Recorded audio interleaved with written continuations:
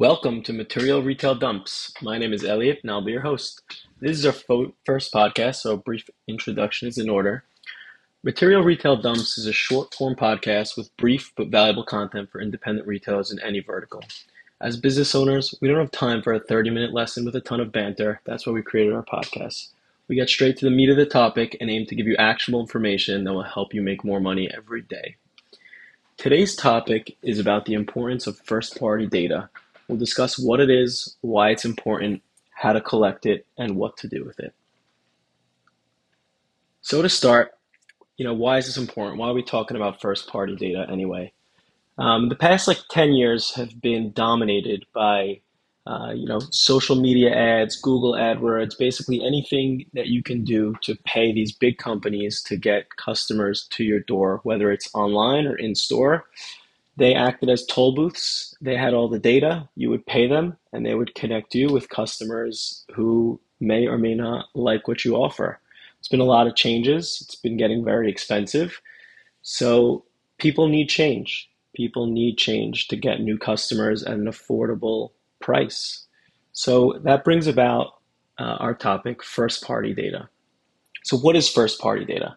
First-party data is information a company collects directly from its customers and then owns this information. This information is collected and stored in software that the company uses. It could be in a point-of-sale system. It could be on an Excel spreadsheet. It can be anywhere.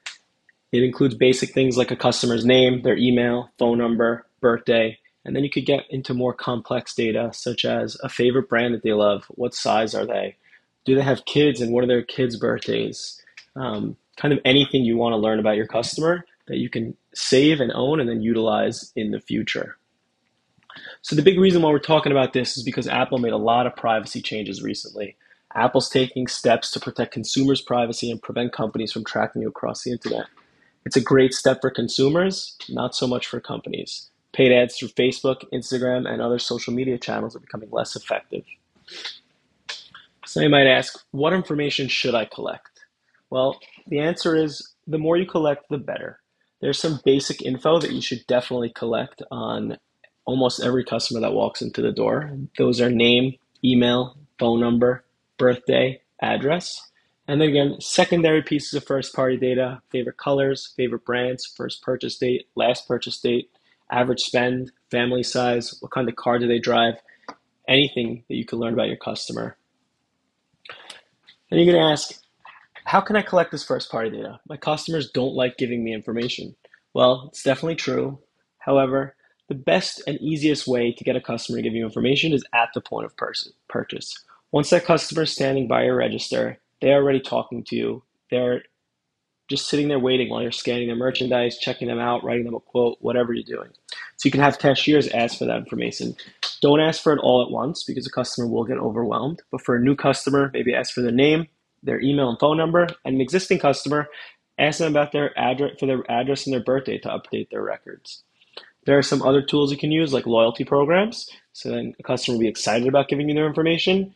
So imagine this scenario, customers in the store ready to pay, and the cashier says, hey, we see you're not part of our loyalty program. Do you want to join?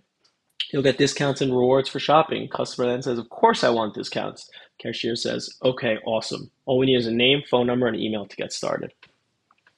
All right, now that you have all this information, what do you do with it?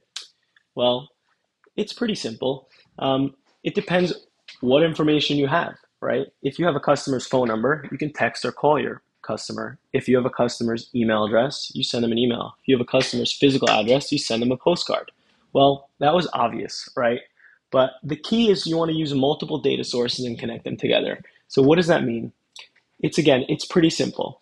If you have a customer's birthday and also have her home address, send her a postcard with a picture of a birthday cake on it and a discount off her next purchase during her birthday month.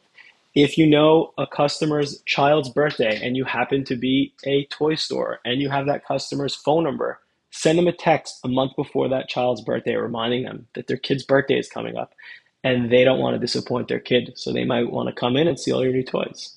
And basically, the power is in your hands. Once you have this information, you own it and you get to do whatever you want with that information.